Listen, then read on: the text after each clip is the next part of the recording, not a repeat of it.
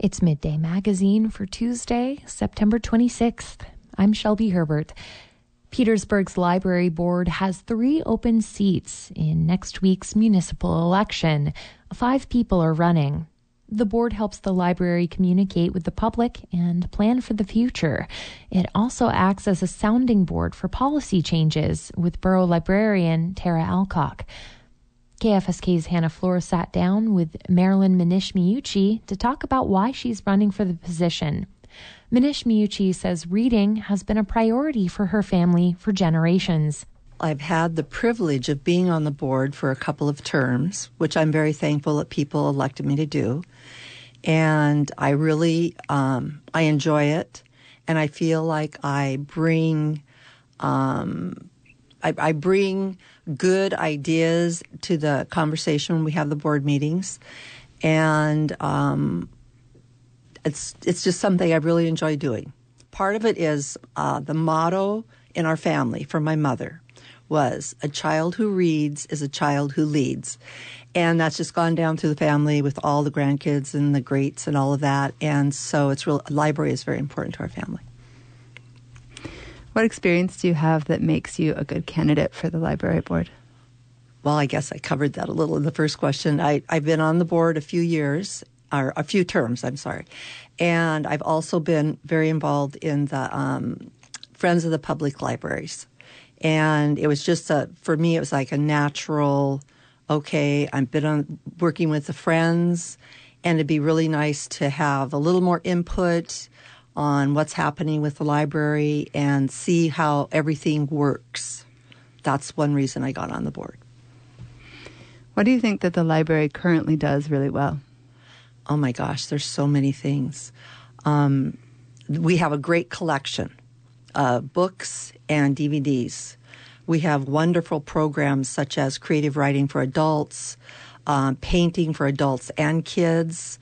We have coding classes. We have, there's children's reading time in the children's area of the library where after they read, they get to play. They have toys and they get to play, and they have so much fun. My granddaughters just love it. And there's computers for people that that do not have internet access at home. They are in there using the internet.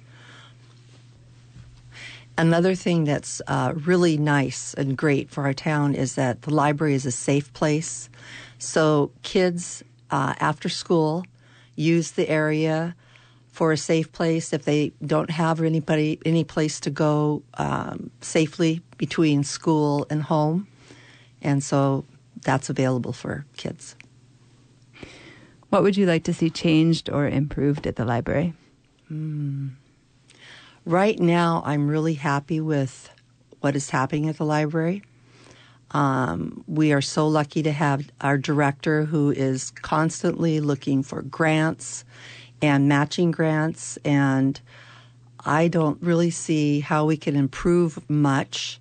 I'm sure there's always little things we could tweak, which Tara will bring to the board, and so we act on things when she brings them to us. But right now, we are doing great. Is there anything else you'd like to add? I hope that everybody gets out and votes, and because it's our right, and in a lot of countries we don't have that right. That was KFSK's Hannah Flores speaking with candidate for library board Marilyn Minish-Miyuchi. KFSK will be airing conversations with candidates for the library board this week. Petersburg's municipal election is Tuesday, October 3rd. Early voting is available weekdays from 11 a.m. to 3 p.m. at the municipal building. Wrangell is one of the first coastal communities to face major wastewater treatment upgrade requirements. As Sage Smiley reports, the new testing and treatment could cost millions, and Wrangell officials say they feel like they're aiming for a moving target.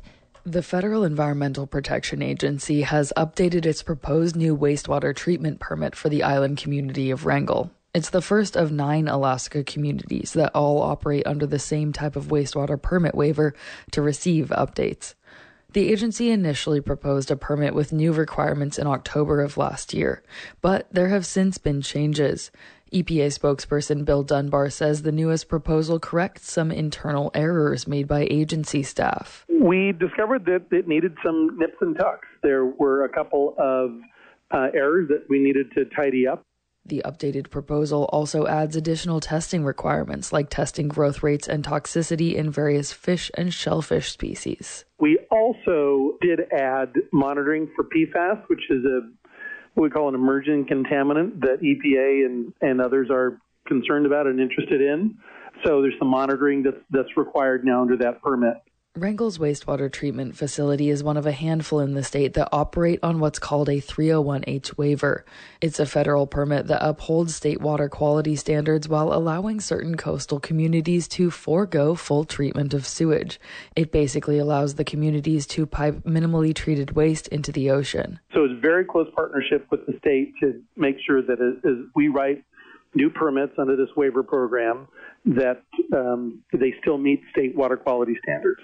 Dunbar says the focal point of updated permits is new state water quality standards for a few types of bacteria. The new permits try to clamp down on potential fecal bacterial contamination in the waters around communities where people recreate or harvest seafood. The old adage used to be the solution to pollution is dilution, and that's essentially what the Wrangell plant was designed to do. That's Wrangell's Public Works Director, Tom Waiter. He's been in communication with wastewater regulatory agencies and says it's been a frustrating process. Now the rules are changing and solution to pollution is not really dilution anymore. Like they want it actually treated, not just diluted. Waiter calls the updated permit a massive increase in testing requirements. Wrangell's current wastewater treatment system won't be able to meet the new requirements. The community will have to set up a disinfection step for the effluent or what leaves the treatment plant. Initial engineering estimates put the price tag of the new setup at over $12.5 million. Waiter says testing expenses alone will likely increase 4 to 5 times what they are now. He says it's been a discouraging process to work with the regulatory agencies on the community's new permit. From one year to the next, they just continue adding more and more requirements and stipulations in. He says he feels like every time he meets with the EPA or State Division of Environmental Conservation, which sets state water quality standards, the goalposts continue to be moved. At the end of the day, Wrangell gets it and we're on board. We want to have good water quality being discharged out into the receiving waters. But it feels a little bit like the EPA basically didn't do anything for 20 years, and now they're trying to make up for lost time, and they're trying to cram everything down on us here all at once. Wrangell is on the smaller end of communities with 301H waivers. Others in Southeast include Petersburg, Sitka, and Ketchikan. There are also some major cities with the waivers as well, like Anchorage and even San Diego, California. The other 301H communities in Alaska also face permit updates and increased requirements in the coming years. Waiter says Wrangell and other small Southeast communities are working with national engineering firm HDR to try and communicate with regulatory agencies as a block. Although the permit isn't quite final yet, Waiter says Wrangell officials are trying to think outside the box and find funding to meet the new requirements without overburdening ratepayers. Utility rates in the community have jumped in the past 2 years already, with sewer rates increased by around 50%.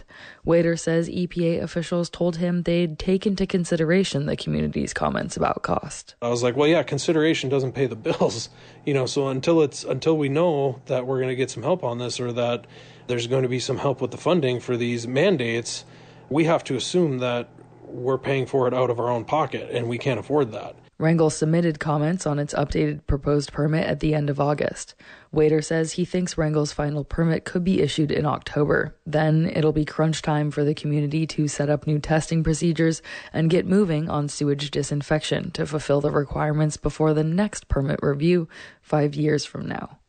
In Wrangell, I'm Sage Smiley. Haynes's only licensed daycare provider is losing assistance from a federal food program. The inspections necessary to qualify for the program will not be offered virtually anymore. And traveling to Haynes does not fit in the budget of the organization performing the inspections. Alain de Plemeny has more. first month was Mara, and the last month was me. For over 25 years, Kim Larson has provided childcare services in Haines. All this time, she has received assistance from the U.S. Department of Agriculture's food program. This allows her to provide free meals to the children in her care. I serve nutritional meals. I have to report daily what I serve, and those meals are covered by the federal food grant that the state of Alaska gets. According to an Alaska Department of Education representative, in 1 month this year, over 170 daycare providers filed for reimbursements for a meal, serving on average 1,200 children a day. But this assistance for Larson and her Kids Are Fun daycare is about to end. To qualify for the program, her home has to undergo 3 reviews per year. They do unannounced visits, and they just come and make sure, I'm serving the right food. For lunch, you have to have a meat, you have to have a vegetable, a fruit, a bread, and milk. You have to serve the milk, and the right type of milk for the infants and the older kids, and the serving amounts. It's a lot of paperwork. But Larson says the $10,000 to $12,000 she gets from the program every year are worth the hassle. The reviews are performed by nonprofits who act as sponsors and do much administrative work. Their staff travels to daycare providers around the state. The cost and time commitment for sponsors is high, and many nonprofits have quit. There is currently only one organization in the state of Alaska that provides sponsorship, the Alaska Family Child Care Association, based in Anchorage. It is expensive to send staff to a town to do a single inspection, so the AFCCA has a policy of not traveling to towns that have only one licensed daycare provider. Haines used to have 2, but one closed down a few years ago. Fortunately for Larson, during the pandemic, the federal government issued waivers allowing for virtual reviews. It seemed to work great, It was still a surprise. I never knew when they were going to call, and I had to answer the phone because they know what time I serve my meals. And, I showed them the type of milk. I showed them the meals I was serving. But now the USDA is back to mandating in-person reviews. Last month, Larson received a letter from the AFCCA. One sentence stood out. It said, quote, "Due to budgetary concerns, the cost of sponsoring homes in Haines is not feasible currently." Larson says without the assistance, she will have to increase her rates. I think it's about $175 more a month per child. With the way child care is going right now, it just doesn't seem right that the state and the federal government can't come to a way to help the people in rural areas. Gavin Northey works at the Alaska Department of Education, which administers the assistance program at the state level. He says he has taken steps to try to make sponsorship more affordable. So I have submitted a request to the USDA requesting a waiver so that only one visit be required in person, and then 2 visits could be performed as unannounced virtual visits. Northey says even if the waiver is issued, there is no guarantee a sponsor will step up. He says the reviews are necessary to discourage fraud, and that a broader problem is that less daycare providers are getting licensed and opting into the program. He says if more providers participated, the food assistance program could reach farther into rural areas.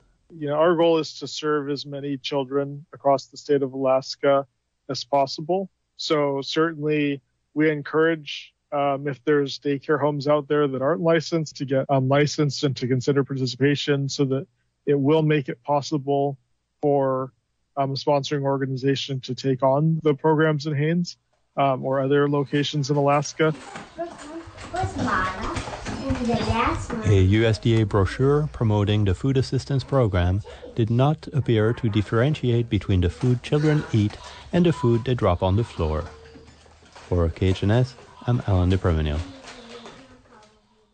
For transparency, the reporter's son attends the Kids Are Fun daycare in Haines. For KFSK, I'm Shelby Herbert.